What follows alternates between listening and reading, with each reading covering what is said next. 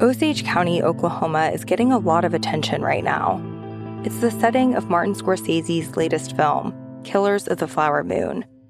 The movie's based on a book about the 1920s Osage murders, when white men poured into Osage County and killed Osage people for their oil wealth. I'm Rachel Adams Heard, the host of In Trust, a podcast from Bloomberg and iHeartMedia. For over a year, I was reporting a different story about other ways white people got Osage land and wealth, and how a prominent ranching family in Osage County became one of the biggest landowners here. Their ranching empire was built on land that at the turn of the century was all owned by the Osage Nation. So how'd they get it? Listen to the award-winning podcast In Trust on the iHeartRadio app, Apple Podcasts, or wherever you get your podcasts. We begin with our top story. Coming off the back of a sell-off in both stocks and bonds, traders pushing back Fed rate cut bets following a hot CPI report. Russ Koesterich of BlackRock holding on to June, saying this: the CPI print illustrates while inflation is decelerating, it will not be a straight path. We continue to believe that June is the most likely month for the Fed to begin cutting. We expect 3 rather than 4 to 5 cuts this year. Russ, I'm pleased to say, joined us now. So Russ, let's talk about the data. Let's build on yesterday, this morning. Is that enough to derail the Goldilocks soft landing hopes and dreams of 2024? Well, good morning, Jonathan. I don't think so. The number was a bit hot. Just, to remind everybody, we were expecting 0.3 on core. We got 0.39. Clearly the wrong direction, but, there is some estimation error around this. And I think the broader issue is inflation is heading lower, but there are parts of it on the service side that are sticky. We saw that again on owner equivalent rent.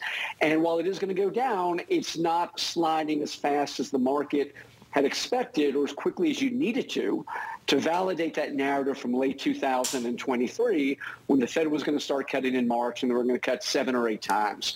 We still think the Fed will begin cutting late this spring or in the summer. We still think 3, maybe 4 cuts are likely. But again, it's just not going to be a straight line. And there are going to be months where you get a little bit of a backup. So I don't think the narrative changes. But again, taking some air out of that sort of high expectation we had back in late 2023. Russ, let's take stock, though, of where the economic mix is at the moment. Output data, the economy a little bit hotter than we thought it would be. Maybe shelter inflation a little bit stickier as well. When you look at that as a mix for the time being, is that bad for both stocks and bonds or better for one versus the other? Well, I think it's better for stocks, is the short answer. I mean, obviously, yesterday was a tough number for the bond market. It reacted as you'd expect it to. Stocks took their cue from bonds. But, the flip side of this is we have an economy that, let's say we get 2.5% inflation in 2024, and we get another 2% growth, which might even be on the low side. If you've got 4.5% nominal GDP, there's a decent shot that earnings estimates are probably a bit too low, and we're actually going to beat that. So I think that despite yesterday's action in the stock market, it's probably going to be a decent year for U.S. equities. We can probably put another 6, 7, 8% on what we've already done year to date, and there's reason to stay long equities.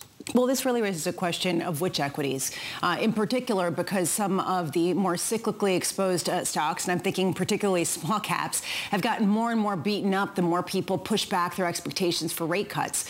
When does that stop? Well, I think it's why small caps are getting beat up. Last year you had this beta-driven rally in November and December after a tough late summer and fall, and small caps benefited. I think the problem for small caps right now, it's an odd point in the cycle to get long small caps. The quality is much lower than the large and the mega caps. And as we saw again yesterday, they are rate sensitive. So if we have an environment where rates are not falling as quickly as the market believed, small caps, early growth, these parts of the market are sensitive. So I think the short answer to your question is what we're doing, we're barbelling the portfolio. We're still long many of the mega cap tech names that are high in quality. We think benefit from long-term secular themes.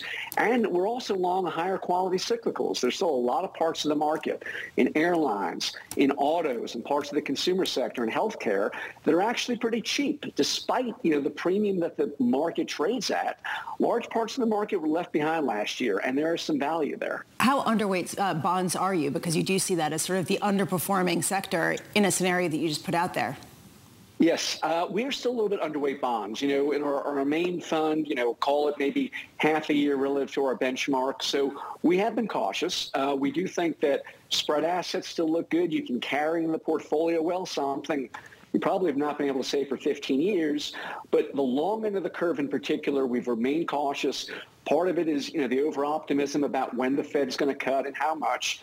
And the other part of that is supply. We're still in an environment where you've got a significant amount of supply with some of the actors backing away in terms of who's buying that. So still a bit underweight bonds, again, with most of that underweight concentrated on the long end of the Treasury curve. It begs the question, Russ, when do you start getting interested? 450, 475, you waiting for 5% again? I think it's a good question. I don't think, 450, again, it's always dependent upon the context. And obviously, if you're printing hot on inflation, that number goes up. But, as a rough estimate, I think if you got to 450, it starts to get a bit more interesting because we do think inflation is heading down. We do think you're going to see core inflation probably in the 2 to 2.5% range by the end of the year. So if the market gives you an opportunity and you're seeing 450, then I do think it becomes a bit more interesting relative to where we were a couple of months ago. Russ, what do you do on a day like today, or a day like yesterday, I should say? Are you the kind of person that says, okay, sell off, this is a dip, it's buyable? Or are you the kind of person that says, you know what, we have our allocations, just stay steady and see how things go? Look, I think the market did give you some opportunities yesterday. Particularly in the morning, the late afternoon, that's a pretty dramatic sell-off. There were parts of the market that, you may want to go back and take a look at. But I do think that the narrative did not change yesterday. It reminded us that the path down in inflation is going to be bumpy. It's not a straight line, but we still believe the economy is in good shape and inflation's heading lower. So I think the short answer is you mostly stick to your plan. Let's talk about your plan with regards to equities and finish on that overweight in equities that you were talking to Lisa about. Is the US still the only game in town?